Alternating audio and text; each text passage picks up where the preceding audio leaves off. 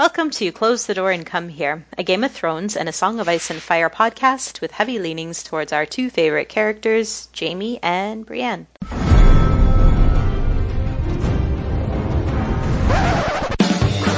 was a bear,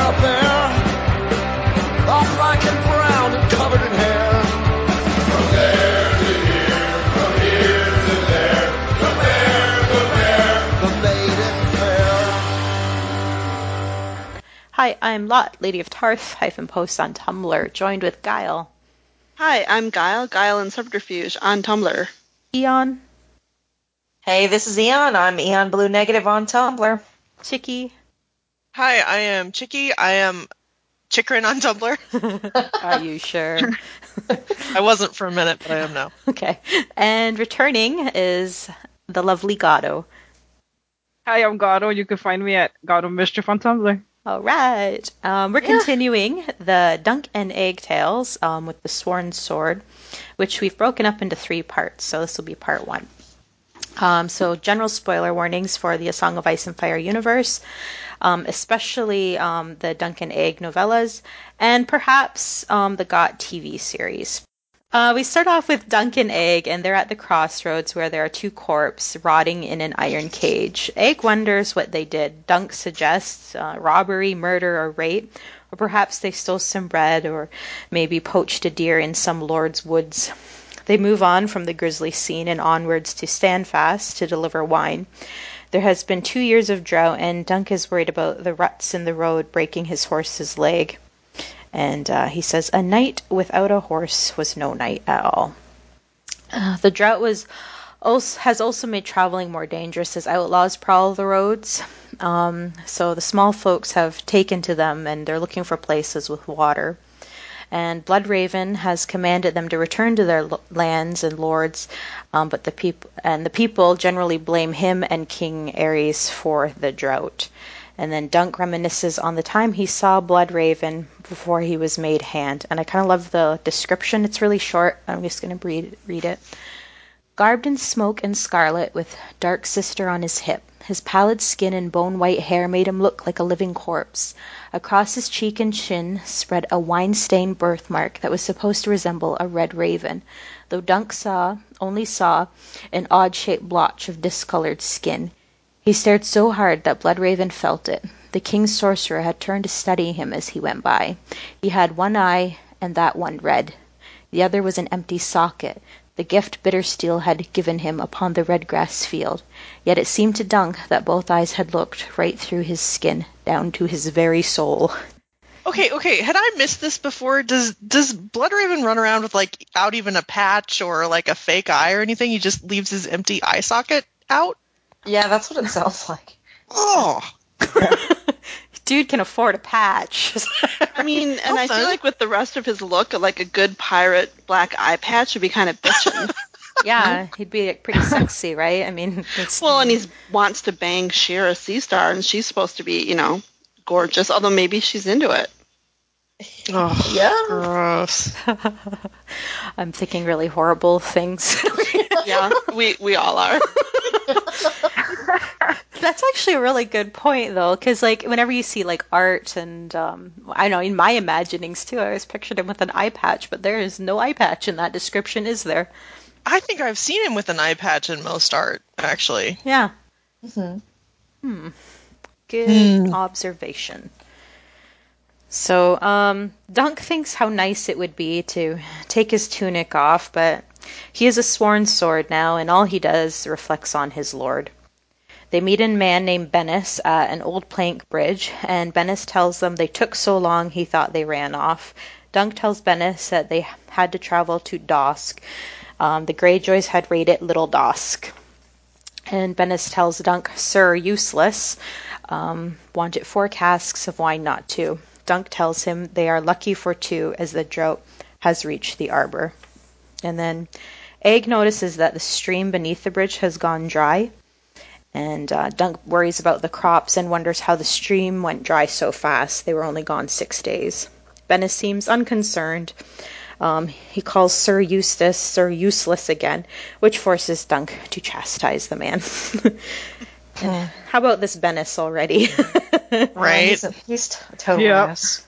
Yeah. So to go back to the Bloodraven thing for a second, Yeah. why do you guys think, is that like Bloodraven, like, is he getting like a vision, like a waking vision of Dunk or something? Or is it just, Dunk imagining it because of of Bloodraven's reputation?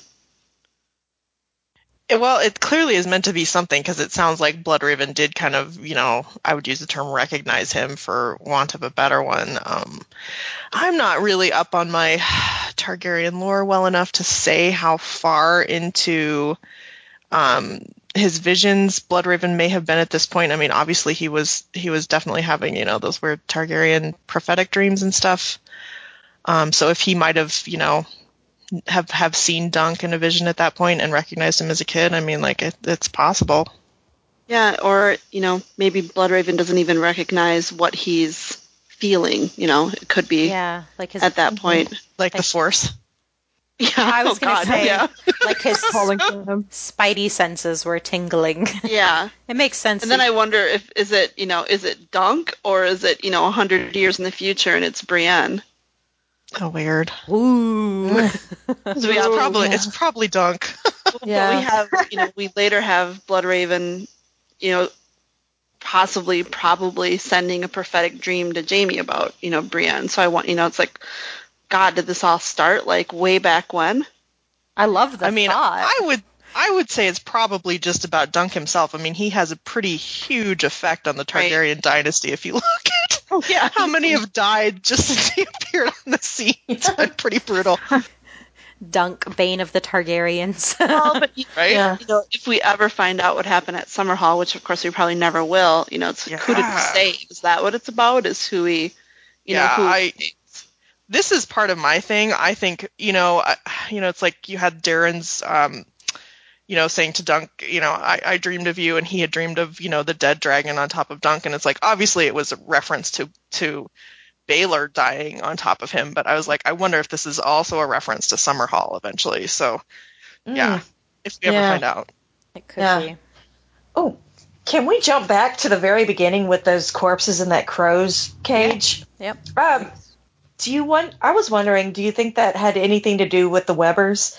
Because if you jump later into this little novella, whenever Dunk meets the Lady Webber, she's talking about pretty much. I think she said something about if people badmouthed her, that's a good way to get into a crow's cage. It was something along that line, if I remember right. Oh, I think we're definitely supposed to think she's responsible for the band. And the man's tongue was probably ripped I didn't out, even make right? that connection. Oh yeah, that's true. Yeah, the guy's tongue was ripped out. That probably, you're probably exactly right. Yeah. Boy, don't talk shit about Lady Weber. Yeah. She's a scary lady. Talk shit. Get hit. Nice, got him. Yep. Jinx. So Dunk inspects the stream. He picks up a rock and it's still wet beneath. The stream has not been dry that long. Dunk tells Egg to continue on to deliver the wine to Sir Eustace. He wants to inspect more downstream. Sir Bennis discourages Dunk but follows him anyway. They come upon a dam with several men working on it. The sight of it fills Dunk with indignation. Bennis gallops towards them in intent on putting some fear into the men. The men tell him that Maester Sarek ordered them to build the dam. Their crops and pear trees were dying. They insist they are on Weber land. Bennis escalates things by slicing one of the diggers' face open. He tells them to run away, go back to your lady's castle. Dunk tells them they meant no harm, they just wanted to get their water back. The remaining men leave, promising to tell their lady all. God damn it, Bennis. Oh, God, Yeah, Bennis, what a shit. Like, oh, don't do anything, and now I'm going to do something. Like, totally pointless. Well, I love it how he's like pretending like he doesn't realize that something's wrong with the water. He's like, oh, it's probably nothing. I'm sure it's just dried up. And it's like, no, clearly if there was running water the day before, something is wrong. But he just didn't even, like so lazy or whatever. Lazy, yeah. Like, he's just so lazy he won't check it out, but not lazy enough that he won't fuck it up. Lazy and dumb, very dangerous combinations. the worst kind of middle management. Yeah, if you're lazy, just stay lazy. Don't, like, try to make an effort. You're no good at it. Stay in your lane. So on the way back, Bennis and Dunk discuss the incident. Dunk tells Bennis he should not have cut that man. Bennis thinks he should have cut his throat and ride down the rest. He's certain Sir Eustace will want to take action against the Red Widow, aka Lady Webber, and they are outnumbered by her men. They make it back to Standfast. Egg takes the men's horses to drink, and much to the objection from Egg, who has to take Sir Bennis's as well.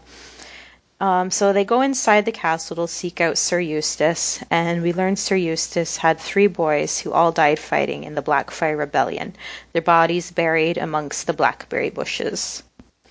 They find Sir Eustace in his solar, scrubbing the dirt off an old shield. It belonged to the Little Lion, a knight who stood up against the Lannisters in battle during a time when the Seven Kings still ruled Westeros. Despite facing King Lancel Lannister's Valyrian blade, Sir Wilbur Osprey took him out with him, ending Lannister aggression in their area. Isn't it funny to hear King Lancel Lannister and then think of, like, our Lancel? Yeah. Yeah. There was something about the imagery, too, of Sir Eustace, like this old man, like, just sitting in his chambers amongst all his old relics. That really got to me, you know. He's got all these objects with all these stories tied to them, and he's the only one that knows them. And when he's gone, those stories will be gone, too. Something about that. There's just, like, sadness kind of wrapped all around him with the idea of him, you know, like, they won't say he's visiting, you know, his son's graves. It's there, he's in the blackberries and stuff, and just that kind of, you know, that kind of picture too is just really, really sad. Yeah. The way they kept saying he was visiting the boys, Yeah. the blackberries, it was so sad. Yeah, and he's really a sad figure in that, you know, you can tell he's the last of a very noble line, and that they have just, you know, their house is diminished to, I mean, basically they're just landed knights at this point, and it is kind of sad. It's just kind of, you know, there's a melancholy, I guess. Yeah. Yeah, it's very much like a family that's given their all for their king, and they've gotten nothing out of it, you know, but he still clings to his ideals, I guess. It's poor dude. Poor old useless. I do want to give a shout out to Egg for his good, like, not in my job description. Oh yeah. Management loves that attitude. But I like that I like that he's not some, like, perfect little kid. Like, he's, you know, kind of he's a sassy little brat, which, you know, he should be. Right. He shouldn't be anything but that. So I like, and again, I do think that, you know, George writes kids so well, and you just, you know, it's obviously it's not as vivid as when he's writing from their own POV with Egg, but still, I think he just has, you know, he just has that right voice for kids so perfectly. He gives me a kind of a little bit of an Arya Stark vibe, maybe because of the sassiness, if nothing else. Yeah, for sure. Yeah, you only get those little short lines with Egg, but you know who he is. Like, his personality is pretty clear. He's not passive at all. And then I just get sad, you know, thinking about, like, what happens to him.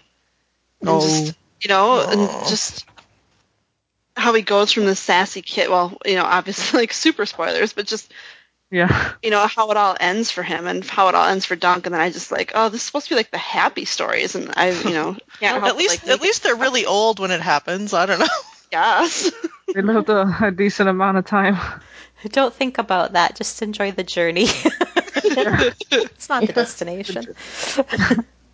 So Bennis informs Sir Eustace of the dam, and Sir Eustace is not pleased. Dunk tries to tell him of the incident with the men working on the dam, and then Bennis interrupts. I taught one fool a lesson, that was all. A little claret on his cheek, and Sir Eustace is not pleased. He knows the Red Widow will not take it lightly. She's murdered 3 of her own husbands after all, and all of her brothers died young, so obviously she did that too. And then he adds, and she'd whip the skin off any peasant who displeases her. Probably caused the drought. Yeah, right? her evil vagina probably caused the drought. So Dunk suggests they speak with Lord Rohan, their liege lord, and Eustace squashes the idea, saying Lord Rohan's sister married one of Weber's relatives, and he wants Dunk instead to rouse all the able-bodied men, and he'll show her that he still has claws. So Dunk does as commanded, stopping at one of the 3 villages of Standfast, and he speaks with the elderly, women, and children, as well as because all the working men are in the fields. He tells them the Red Widow has taken your water.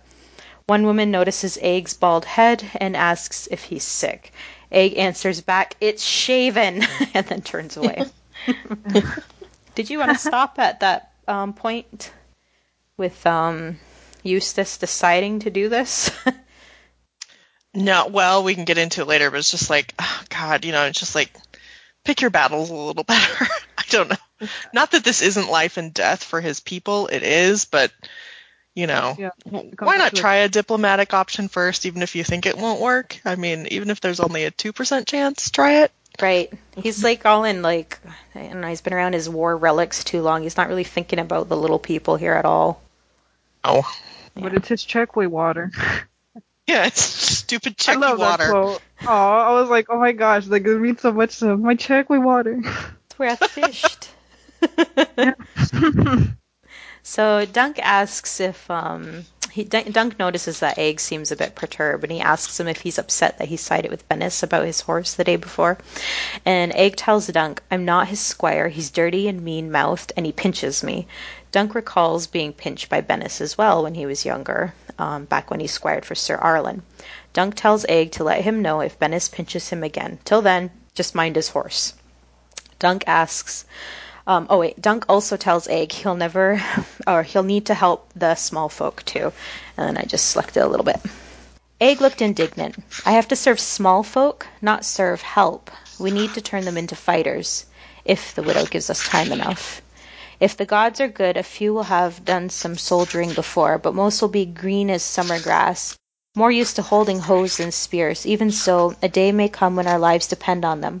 How old were you when you first took up a sword?" "I was little, sir. The sword was made from wood. Common boys fight with wooden swords too, only theirs are sticks and broken branches. Egg, these men may seem fools to you. They won't know the proper names for bits of armor, or the arms of the great houses, or which king it was who abolished the lord's right to the first knight. But they treat them with respect all the same. You are a squire born of noble blood, but you are still a boy. Most of them will be men grown. A man has his pride, no matter how low-born he may be. You would seem just as lost and stupid in their villages, and if you doubt that, go hoe a row and shear a sheep, and tell me the names of all the weeds and flowers in Watts Wood." The boy considered for a moment. I could teach him the arms of the great houses, and how Queen Alysanne convinced King Jaehaerys to abolish the first knight, and they could teach me which weeds are best for making poisons, and whether those green berries are safe to eat. They could, Dunk agreed, but before you get to King Jaehaerys, you'd best help teach them how to use a spear. And don't go eating anything that Maester won't eat, which is the mule, of course. I love this bit. Oh yeah. No. I feel like it speaks not only to Dunk as a person, but again to Sir Arlen and the values that he raised him with. And the fact that Dunk, he does straddle both worlds. He is one of the small folk, yet he kind of gets to live a life of a very much lesser noble person at the same time. And it's like he never forgets what it's like for people who, weren't born into privilege. Mm-hmm. Yeah. Yeah, he's right down to earth. I would actually really like to hear the story of how Alysanne convinced Jaehaerys to not demand first night. I think there is more about that. Isn't it in Is the World there? of Ice and Fire? Yeah, I think so. There you go. Got to crack that book open. Now's Again? the time. Oh my gosh. Oh, Okay. God.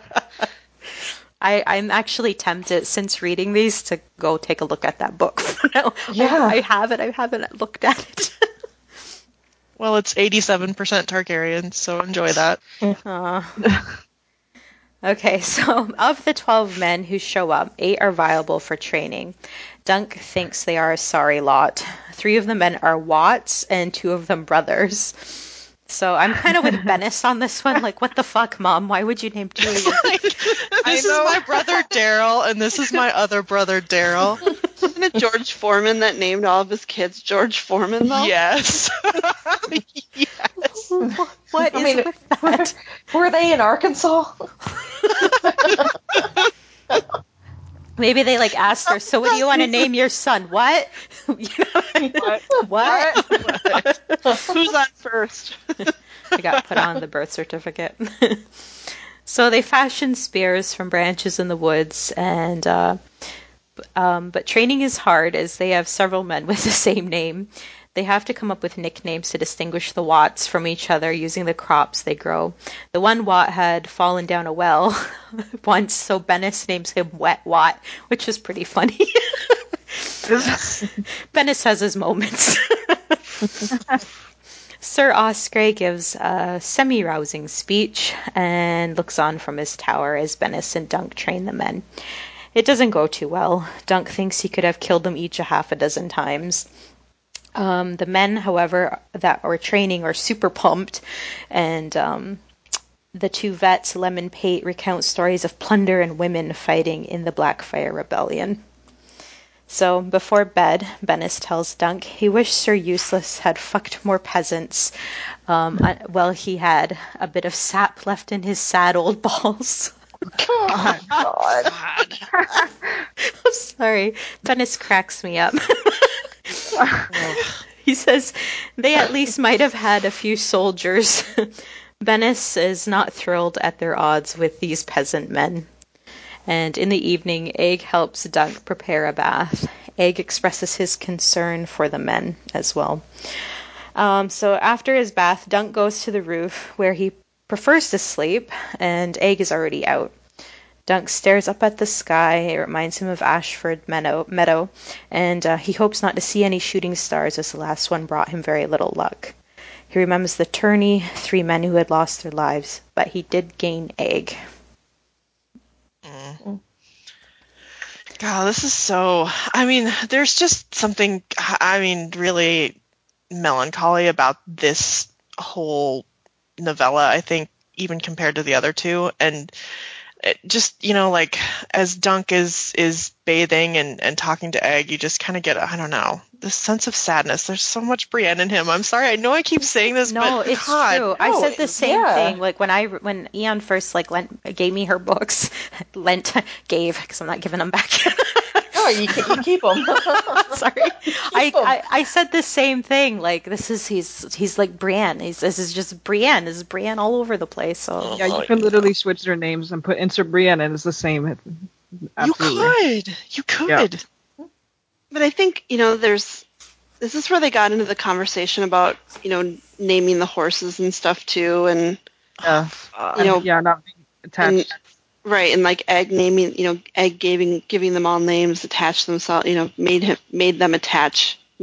attach himself to them, and that actually just makes me think of Jamie, like. Oh yeah. That, and it's Jamie actually didn't name his horses. Like he was like the one that of all of like the ways that Jamie is kind of sentimental, like that's something that, he couldn't do anymore. So it's just kind of interesting that despite all of it, like that, it just goes to show like his cynicism compared to Dunk, compared to Brienne, compared to Sir Arlen even. Mm-hmm. Yeah. I also love that Dunk was willing to pull out his little, his boot just for these like 8 guys. I think it's just 8 guys. Yeah. Just because he doesn't want to see them die or get hurt. I think it just tells what kind of character Dunk is as well. Not Dunk, Egg. My bad. Yeah. But then it's kind of interesting if when this is happening, it's not like they're training him to be a king. But in essence, he was being trained to be a king, and as a king, is that the right decision? Yeah. These are the questions that you run into. I think, and these are the questions I think that you read about his reign, and that's kind of some of the questions that, or some of the issues that he had. So you can it's really clever. You see like the dawn of it right here. And while you might love him as a character, you can kind of see where like as a king, oh yeah. Yeah, that wouldn't work out at all. Made him too soft for some of the harder decisions. Yeah. Yeah. Oh, that's a bummer. That's why he gets the kill the boy speech when he gets older. True. That's a really Yeah. good point. Yeah. Oh, there's parallels with John. See, the whole damn thing is the whole damn thing is parallels. God damn you, George. You know what would make the parallels more effective is if either story was finished. I know, right? Oh my gosh. Yeah. That's when I see like him talking about how, Dunk and Egg would be great as like a series of 2-hour movies. It's like, hey, you fucker, you're not even finished with these books either. Like, I know. what are you talking about? You have an HBO series, a multi-season series. Let's focus on that first. Right? Well, it's like, how unsatisfying would it be to see the third Dunk and Egg movie and then like there wouldn't be an end to the story still? Like, God damn it, George. Priorities, dude, priorities. Or pick something.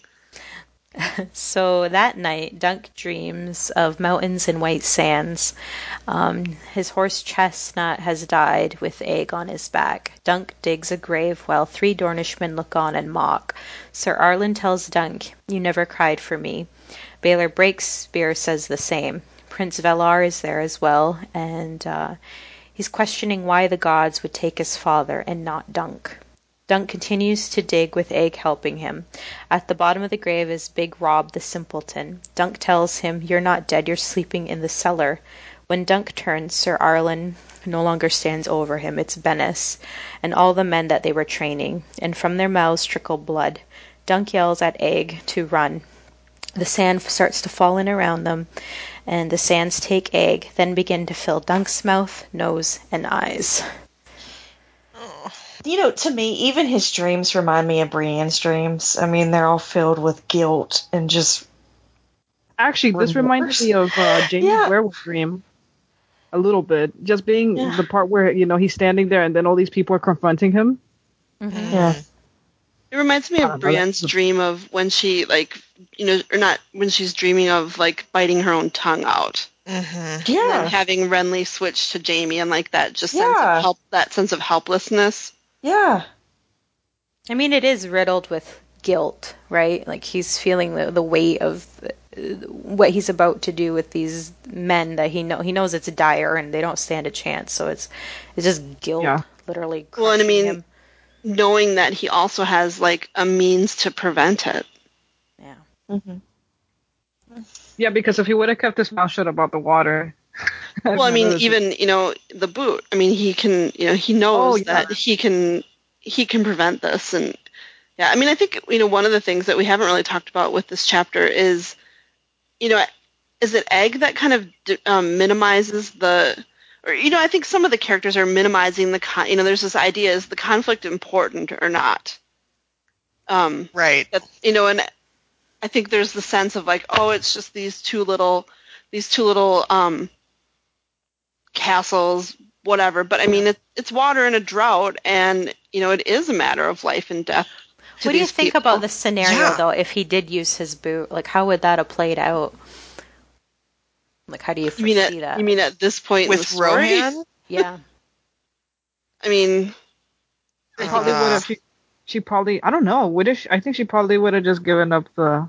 Well, I don't know. That's a good question. I don't know. Because here's the thing, right? Egg's pretty valuable. I mean, it would be pretty stupid to do anything, I guess. Is he at this point? I mean, he's still so low on the totem pole. I mean, there's a point where it's you're between the line of, oh, you can march in like a Targaryen prince and do something here, or you can march in and they look at you and you're a little kid and there's just the squire and a couple other people that know you exist and they just kill everybody and then right, and nobody knows what happened to you. She just pulls out her parchment with the Targaryen seal on it and nothing really happens.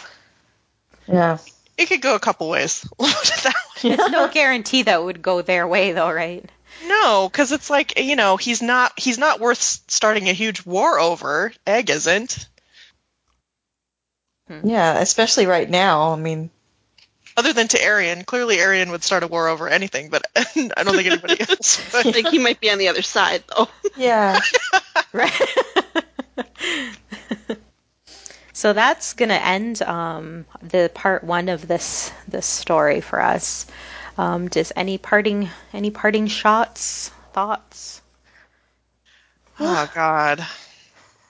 The mood of this is just so bleak, and I mean, obviously there's a drought, and that's exactly what George is trying to paint. But it's almost painful, like painfully aching in my soul just to read some of this. Especially being in the middle of summer right now, and it's hot. So you really get into it right now. Summer is coming.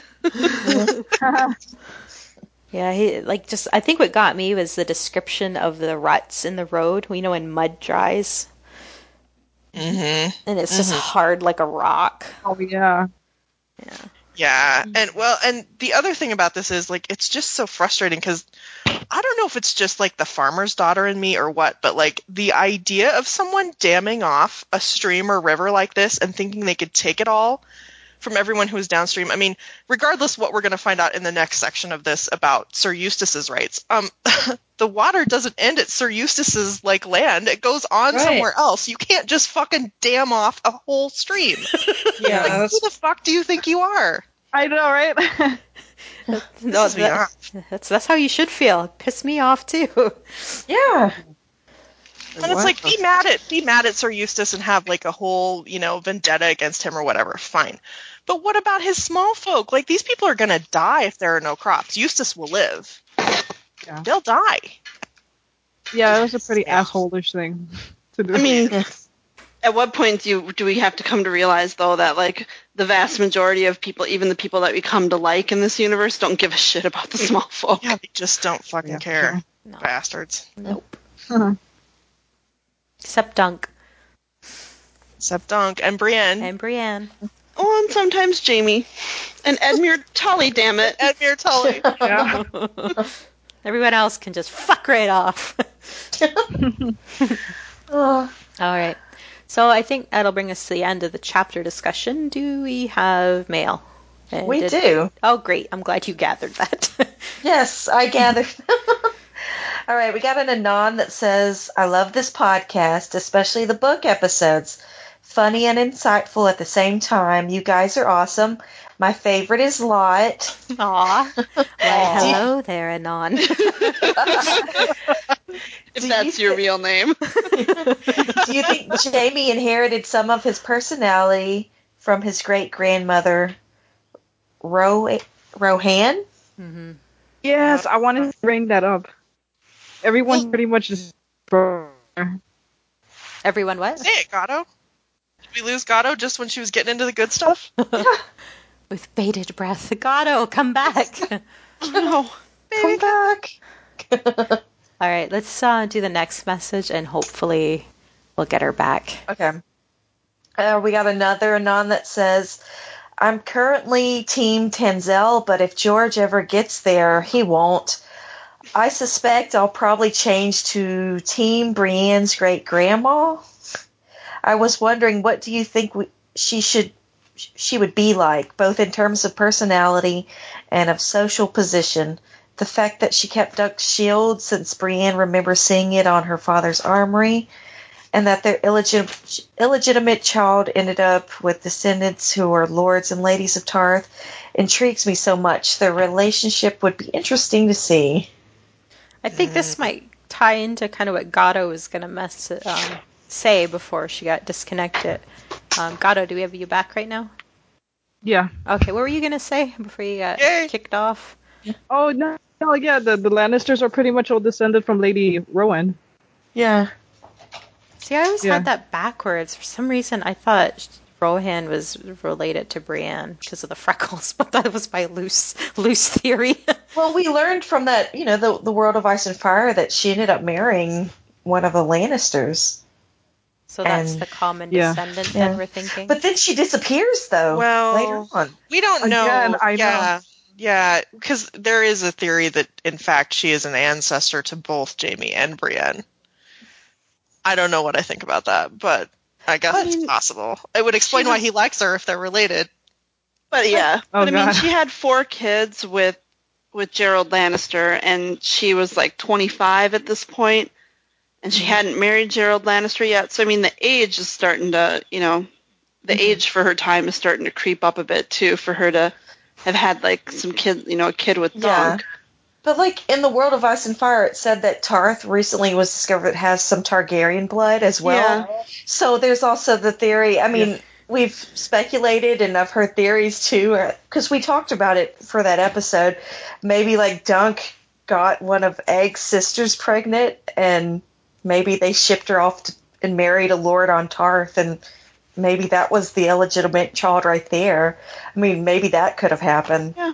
It's so funny because this has just been Tumblr for the last week and a half. This is exactly this story. Really? Yeah. I mean, who knows? Who the fuck knows? We don't know for sure what the Targaryen We'll probably never find out. We may not find out. Yeah, because I think it's something we would find out from Dunk and Egg stories, and I would be surprised if we actually get another one. I don't know, because I mean, George has obviously written a lot. By a lot, I mean the 2 chapters that he's released, and probably nothing more than that. Of Arianne and the Stormlands in Winds, and so to me it seems perfectly reasonable that Selwyn Tarth is someone that we might meet in that book. Just given, I think he has a fairly high propensity to be a secret Targ supporter. I completely disagree with that. Really? I doubt it. Yeah, no, I doubt it. I think he threw completely in with the Baratheons. I think it's a good sign that he was pretty well connected to them. I doubt it. I doubt he's gonna be he has no love of the obviously no love of the Lannisters. So yeah, but he's theoretically he is sworn to Stannis. He hasn't actually given any support to Stannis, but he hasn't completely broken up. He has agreed to meet with Stannis's men. He didn't kill them. But wasn't that pre Renly's death?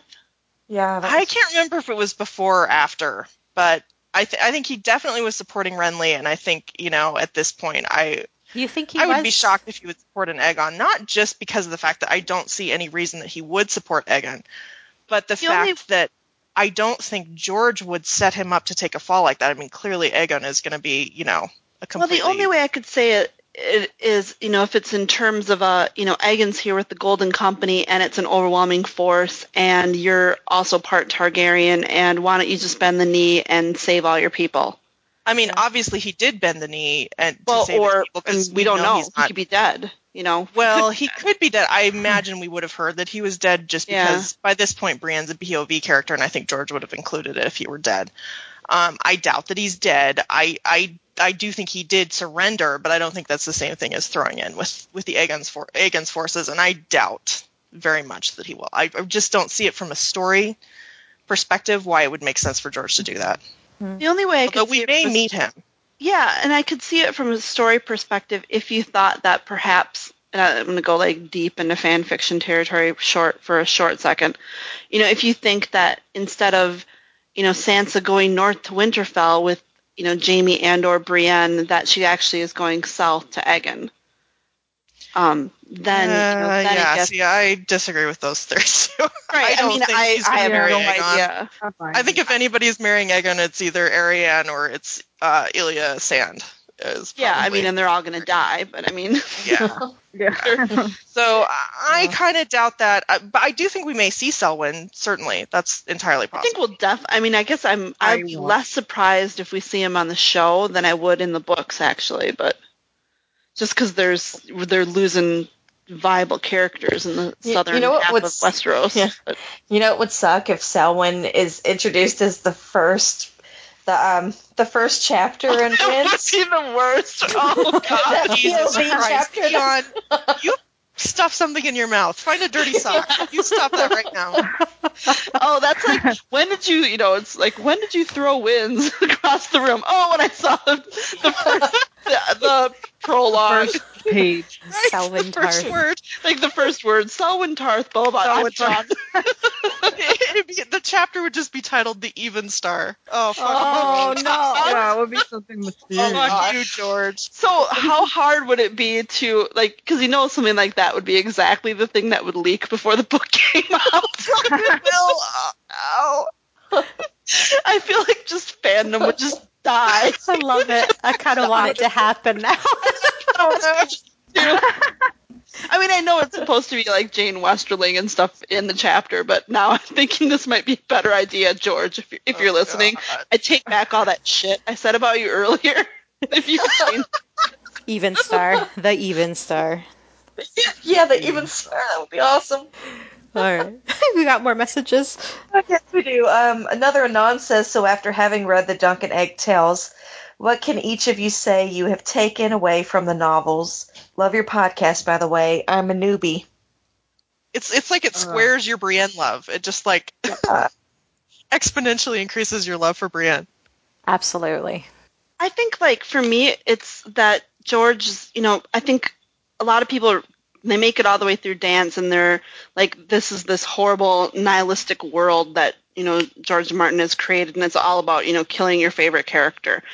And, or it's, all about violence or, or whatever. And, you read this story, and it's not, like, super happy, but you can, you see that theme in it. You see that he's talking about kind of the way we, the way we've organized our society, the things that we're prioritizing, the things that are like important, and what it means to be, to live an honorable life. And it's more than, just this dragon and death series. Yeah, and it's really about, I think, wartime versus peacetime, right? Like in the circumstances and pressures you're under during both of those times. Yeah. The contrast between them. Yeah, I like saying like the stories on a smaller scale.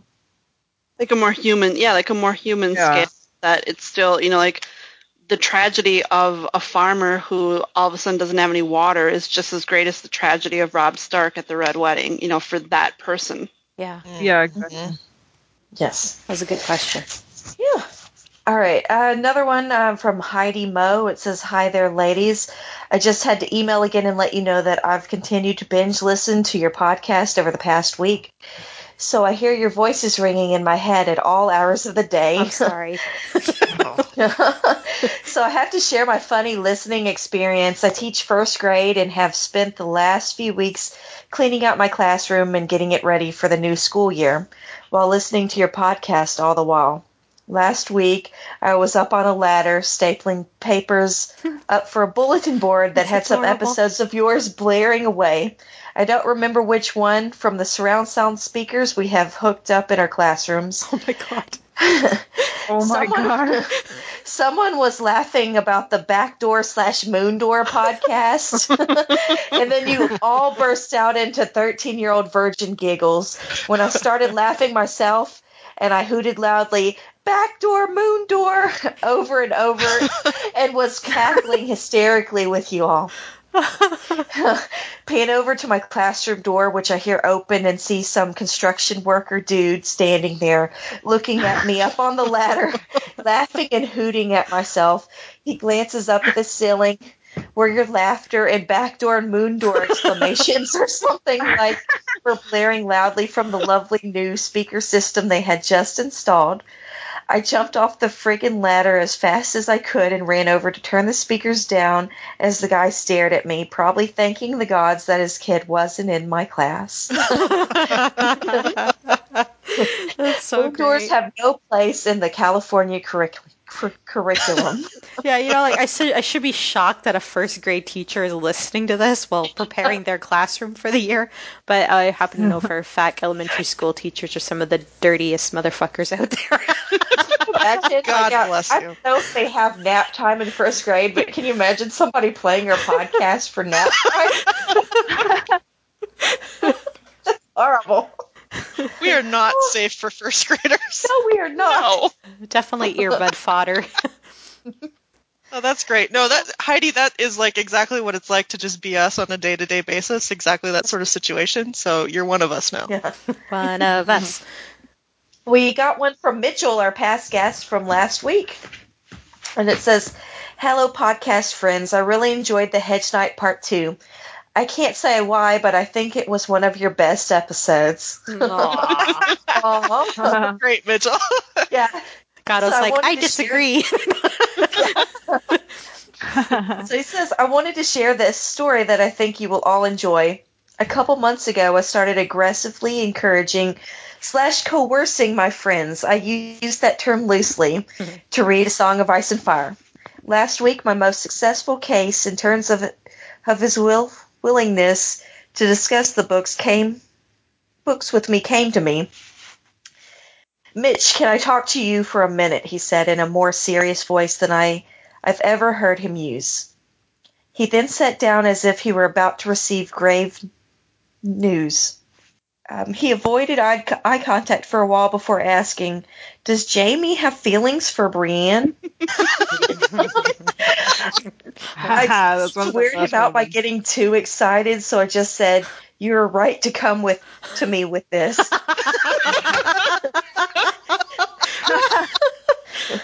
Then I asked him what happened, and he described the golden bitch slap that we know and love. It just seems like he must be really into her, he finished. Absolutely, I said. That's exactly how it seems and how it is. He just sat there for a while thinking. I imagine that this is how Prince Maekar looked after Dunk told him his kids were shit because they grew up in castles. It was like he'd known for a while but was just coming to terms with it. Finally, he got up to leave, but just before going said, "Good, I had to know," with a smile on his face. Aww. One of us. Oh my god, I love these stories. Yeah. So much. Like, how hard would it be to, like, sit there as, like, receiving this news and not just to, like, pounce the person? I think that it was good that you came to me. You did the right thing. This is so I solemn. don't want to open Pandora's box. One of my coworkers, his mother is staying with him for a while, and you know he and his wife both had to go to work today. So he is telling me, he's like, "Yep, I set Cora is his mom. I set Cora up with my HBO Now, and gave her episode 1 of Game of Thrones last night, and just told her to press the button." When she wanted to go to the next one, and then it was like partway through the day today, he tells me, "Cora just texted me. She just started episode 9. Oh my god. Oh no. Oh god. Oh, God. Oh, she's not going to speak to you after this. Right. Oh, I can't wait. We need more updates. I know. Cora updates. Looking forward to more of those. Don't you love how often it's like when people get to the golden bitch slap that they start to realize there's something between Jamie and Brienne? I love it. Hey, that was me, so I can't make fun. That's exactly what happened with my sister. It was like suddenly, bam, phone calls, texts. What just happened? What just happened in this chapter? It's like a bitch slap to the face of realization. How did she read the Oathkeeper chapter? What? That's what I don't really like. Really, how can you read that Oathkeeper chapter and not like? That's just they're so weird with each other. They're just so it's so bizarre. Like, but I don't think I got it the first something time. going on. Did you get it the Put first the time? color on you, my lady. I definitely didn't get it. I'm thick. Uh-uh. I can't pick I up didn't. on those subtle cues. I need They're a. just I was Yeah, you shipping guys have to it. spell it out. I was definitely shipping it after Storm, but I mean, I don't think I thought there was actually anything going on. Like, I don't think I thought Jamie returned anything. I'll put it that way. Mm-hmm. Mm-hmm. Hey, did that scene with Dunk and Rowan with the horse, did that remind you of the Oathkeeper scene with Jamie and Brienne? Because that's what it reminded me of. I haven't gotten there yet. Well, I'm excited spoilers. because I just wanted to bring up spoilers. I think can I plug I now? love We're that.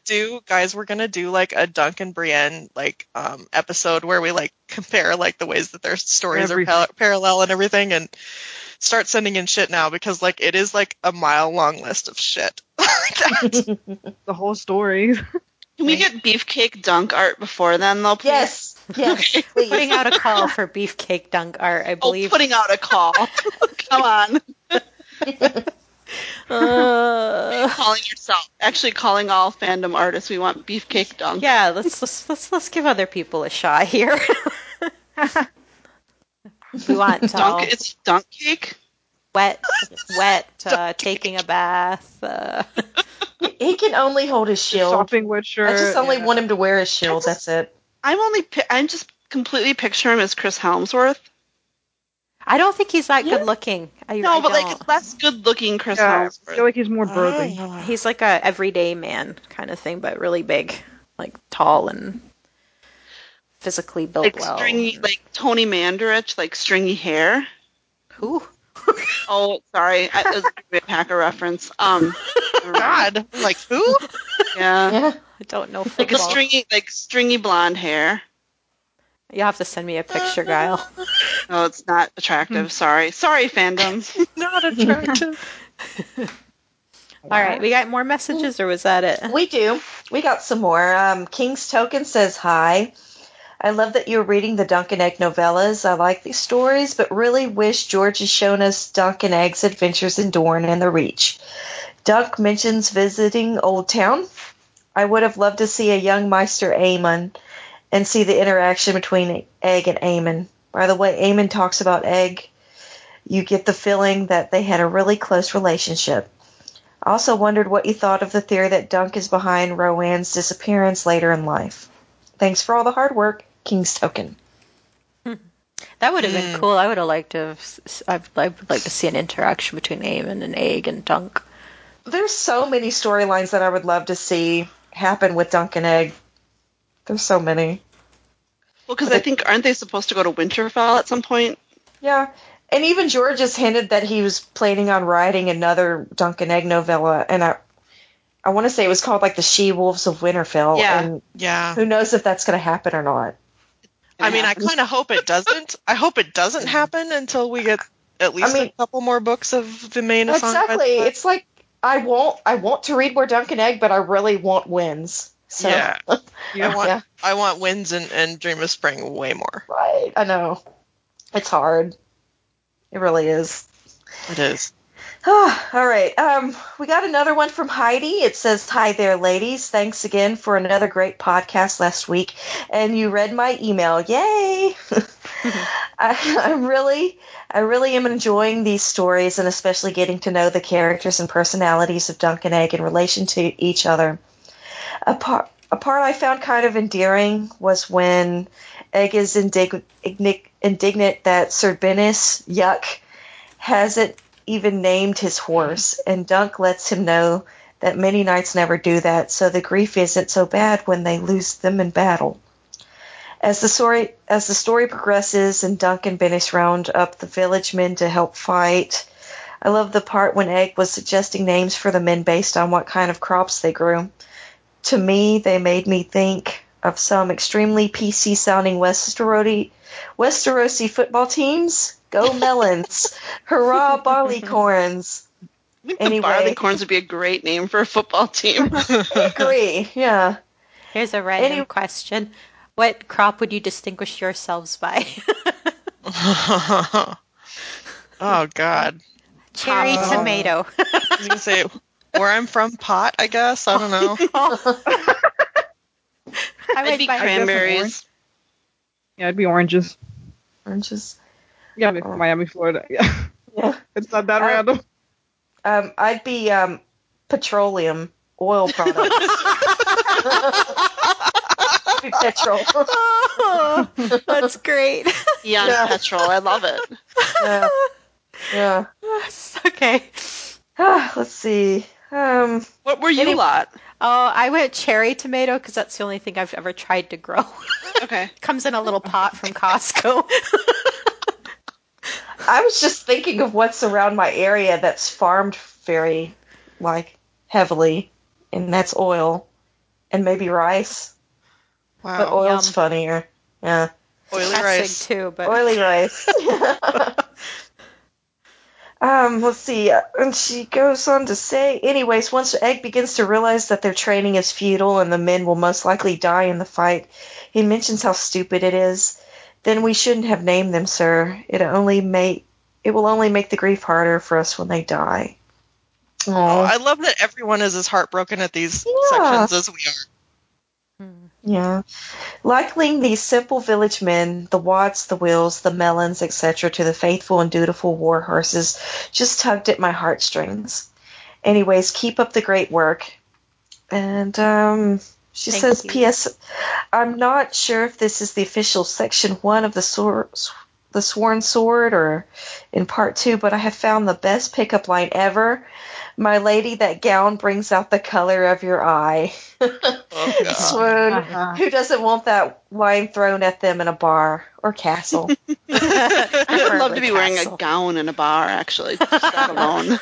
What's that You're probably story? a bridesmaid in that any scenario. compliment Yeah, that's Any true. compliment that talks about the eyes is just very romantic to me. I don't know.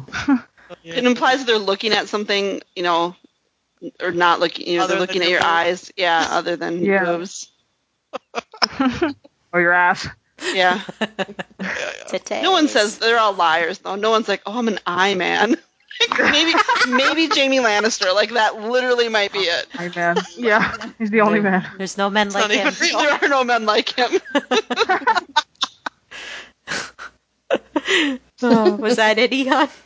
That's it. Okay. That's our mail. That was We've plenty. gotten so much mail on these Dunkin' Egg episodes. It's awesome. Yeah, and they're good Don't and stop. beefy, right? Awesome. Okay, so keep sending us that stuff because we love it. You can reach us several ways through email at closethedoorand@gmail.com. Reach us on Tumblr at closethedoorandcomehere.tumblr.com. Follow us on Twitter at Door Podcasts. Support us on Patreon, please. You can find us there at Close the Door.